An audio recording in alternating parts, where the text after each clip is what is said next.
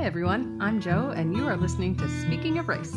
Today on the podcast, we're going to do something a bit different than we've done before. We're going to reshare an episode from our sister podcast, The Sausage of Science, which is the Human Biology Association's podcast hosted by Chris Lynn and Kara Achenbach. In that interview, they're talking with Lance Gravely and Connie Mulligan, both professors at the University of Florida, whose research unpacks the ways in which discrimination erodes the health of people who are the targets of it, even making them possibly more susceptible to the complications of things like COVID. So it's a very, very relevant episode about the ways in which discrimination creates health inequalities that we've talked about on this podcast before, like in our mini-series on race and health. We hope you enjoy it.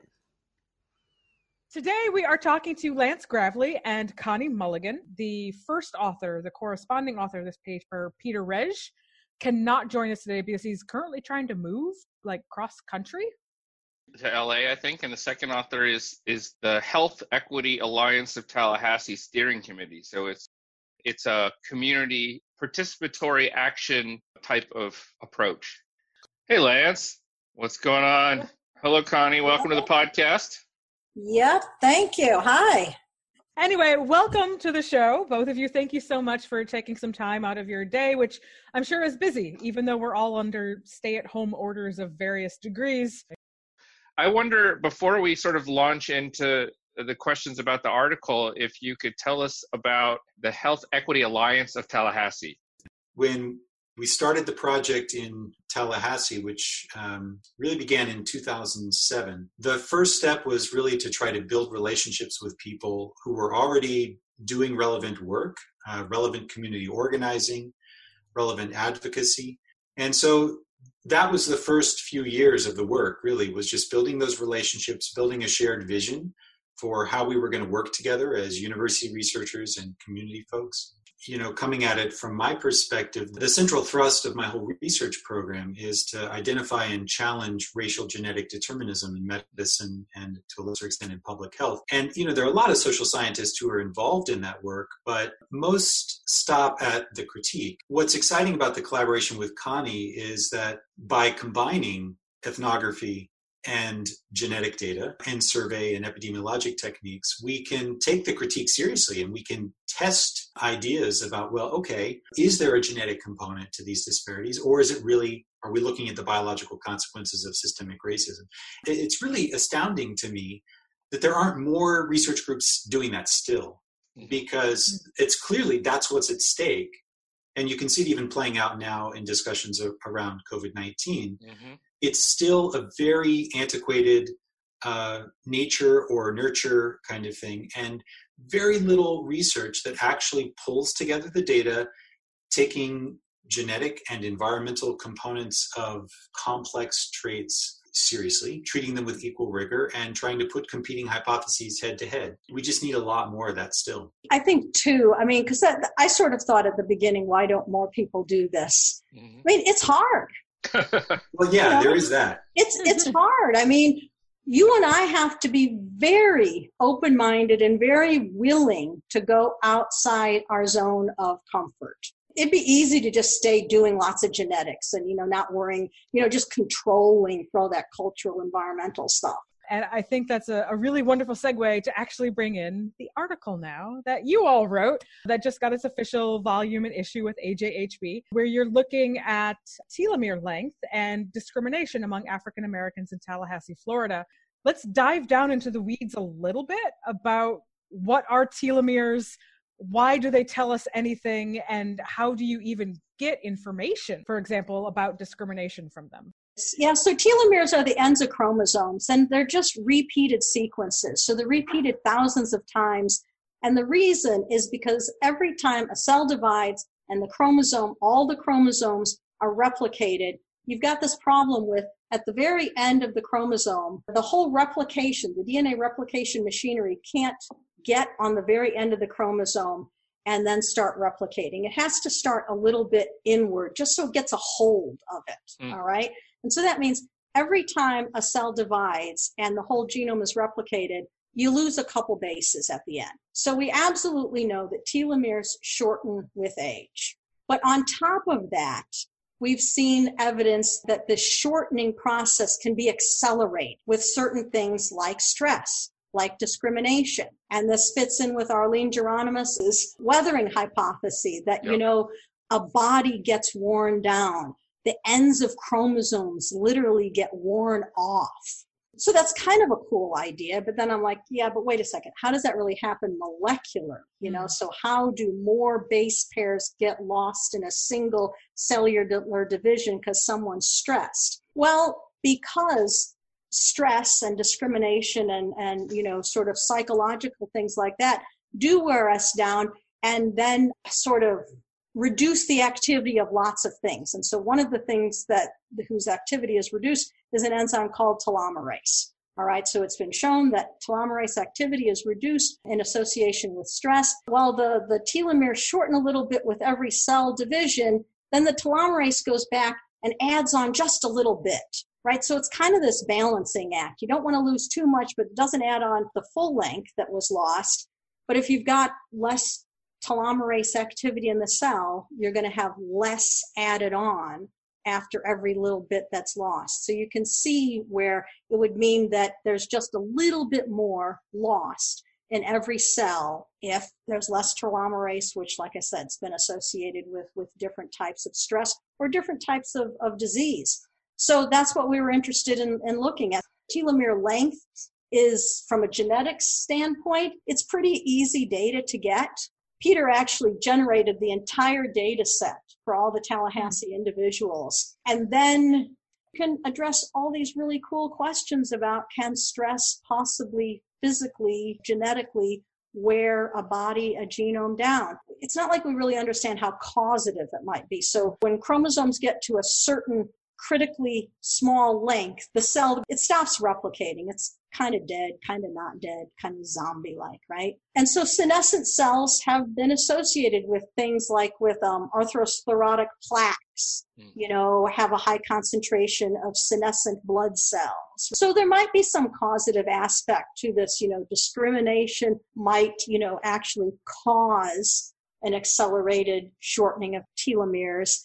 And shortened telomeres might actually cause some sorts of diseases. I mean, our work is purely correlative, but that's kind of the framework for it.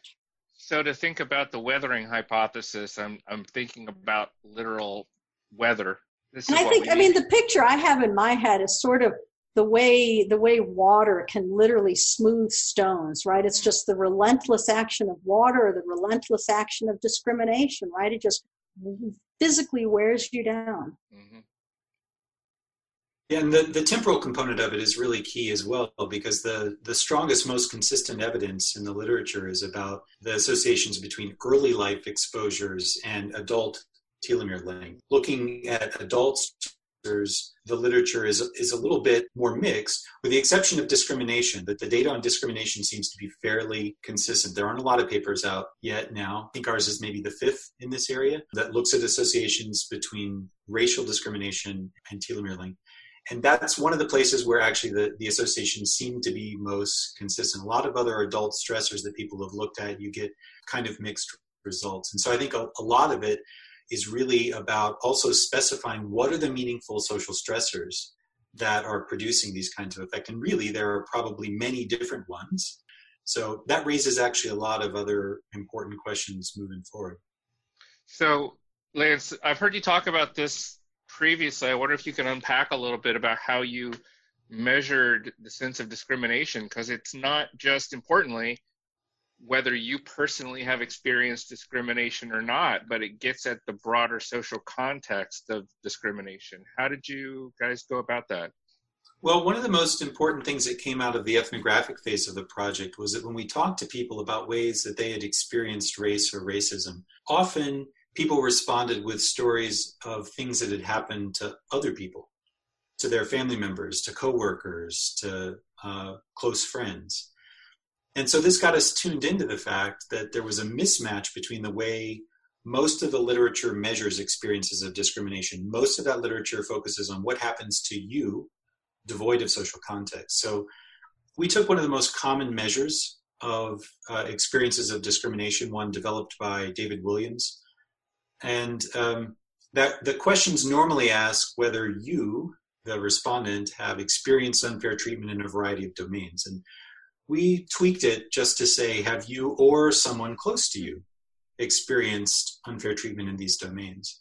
And that allowed us to look at the differences between direct experience of discrimination and the sense of vicarious discrimination of knowing people close to you who have been treated unfairly.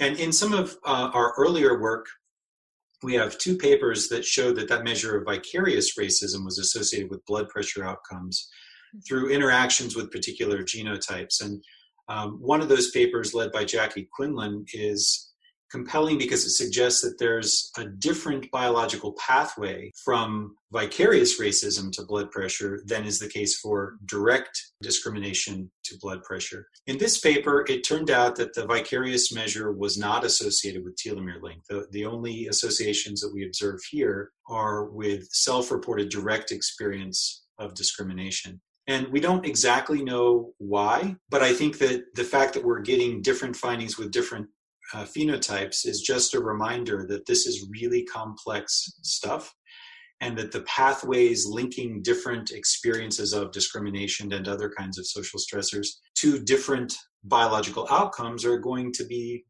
varied. So we wouldn't necessarily expect the same set of associations with blood pressure that we get with telomere length. And one reason, and I'm just sort of speculating here, but one reason is that if you look back at the Quinlan et al. Paper that we published in 2016, it shows that there's an interaction between vicarious racism and 3 SNPs that had previously been associated with dimensions of mood disorders and psychosocial distress, whereas the measure of self-reported discrimination was associated with a SNP that had been associated with serum cholesterol in African Americans. And so it suggests that, one of the pathways is more directly into cardiovascular, and another one is coming more through mood regulation, psychosocial distress appraisal. And so it could be that that's also why we're seeing the direct self-measure pick up on telomere length. Perhaps there's a more direct chain to release of epinephrine, norepinephrine, and the secondary release of cortisol that's producing the oxidative stress that's causing cell replication and suppressing telomerase and so forth. So I don't think we have it worked out. What are all the pathways there? Just to be thinking about the complexity of stressors, and that more than likely in the broader domain of research on racial health inequalities, we are drastically underestimating the exposures that people are getting, and that we need to start thinking about how those different dimensions of discrimination might have various physiological consequences. When we looked at that unfair treatment to self measure, we picked up associations with SNPs in genes that had been previously identified as being associated with blood pressure. So that was great. So it showed that despite the small sample size of our study, we were able to pick up associations that other people had picked up. But it really showed the feasibility of the study. But then what was really interesting, like Lance said, when we added in this measure of vicarious discrimination, and specifically in a statistical interaction with SNPs, we picked up a completely different class of genes. There were 3 different genes that all had to do with mood disorders and anxiety and suicidality, and how we might imagine that possibly the powerlessness felt in experiencing, discrimination vicariously might impact you more psychologically, more emotionally, but still in the same way, get your blood pressure up. And so it was really interesting to think that, this might then have direct implications for racial disparities in health, because nobody else is looking at this measure of vicarious discrimination, and the whole idea that this experience of discrimination is processed through a completely different biological pathway that, maybe at the end then impacts blood pressure made total sense. So like Lance said, there are a lot of different ways that discrimination may impact a body, physical, mental health. And then the current study where we're looking at telomere length, that's completely different than looking at how blood pressure is regulated. And so it's really looking at how the genome, how chromosome ends are maintained throughout cellular division, right? And it may be simply telomerase activity levels. But to me, it's not at all surprising that unfair treatment to self was more important with respect to telomere length, but unfair treatment to self and the vicarious measure were both important for blood pressure. I think that's totally consistent. Broad effects of discrimination on health. And so if you had to package this in a short sentence or two, big picture, especially for like medical doctors, a medical doctor reading this and wondering, right, how should this be impacting my treatment or intake of medical history, those kinds of things, what would be your short 1 to 2 sentence, big picture results and then broader applicability of this work? For me, the big picture takeaway is that it's more evidence that the toxic stress of dealing with racism is harmful to people's health. And that matters for the kinds of interventions that we ought to be thinking about. We ought to be thinking about dismantling the structures that put people in those stressful situations. And it also means that we should resist the temptation to reduce racial differences to genetic ones. And unfortunately, that remains a common reflex in medicine and in biomedical sciences. So it's yet more evidence that says these biological differences are a consequence of structural inequalities, and that's where our attention should be. Yeah, I guess I would say discrimination and maybe more broadly stress. We know it impacts us psychologically. Probably a smaller subset of people knows that it impacts your physical health. But what this study shows is that it even affects us at our genome level. It grinds down the ends of our chromosomes. I mean, that's pretty drastic, right? To think that something like, being discriminated against, however you might imagine a discriminatory experience being, I don't think many people actually envision it grinding down the ends of your chromosomes like we found. And so I think it really means, like Lance says, we need to take seriously how to rectify the whole system that maintains discrimination.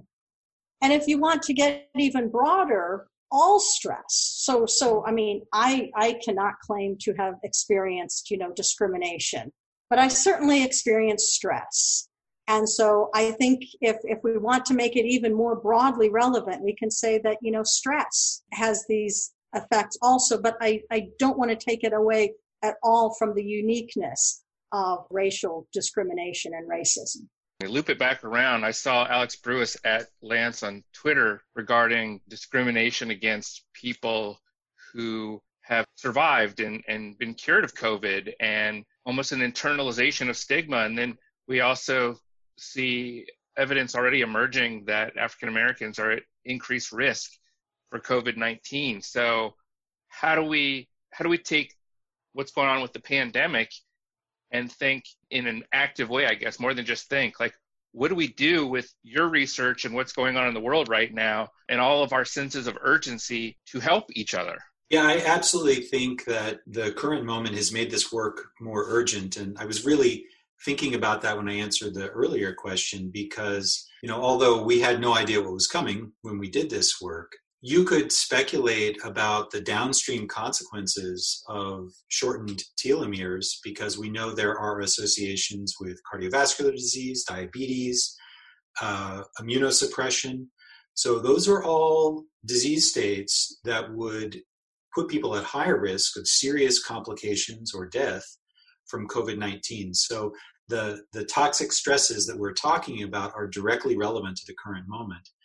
The other way that it's relevant is I am dismayed, though not surprised, at the fact that 19th century ideas about race and disease have reared their head in the response to COVID-19. We've seen politicians and journalists and physicians and biomedical researchers writing in the most prominent places, both in popular media and in scientific journals like JAMA and The Lancet, this assertion that the disproportionate impact of COVID-19 on people of African descent is because of some unspecified and unmeasured genetic differences. And no, we have no evidence that that's the case.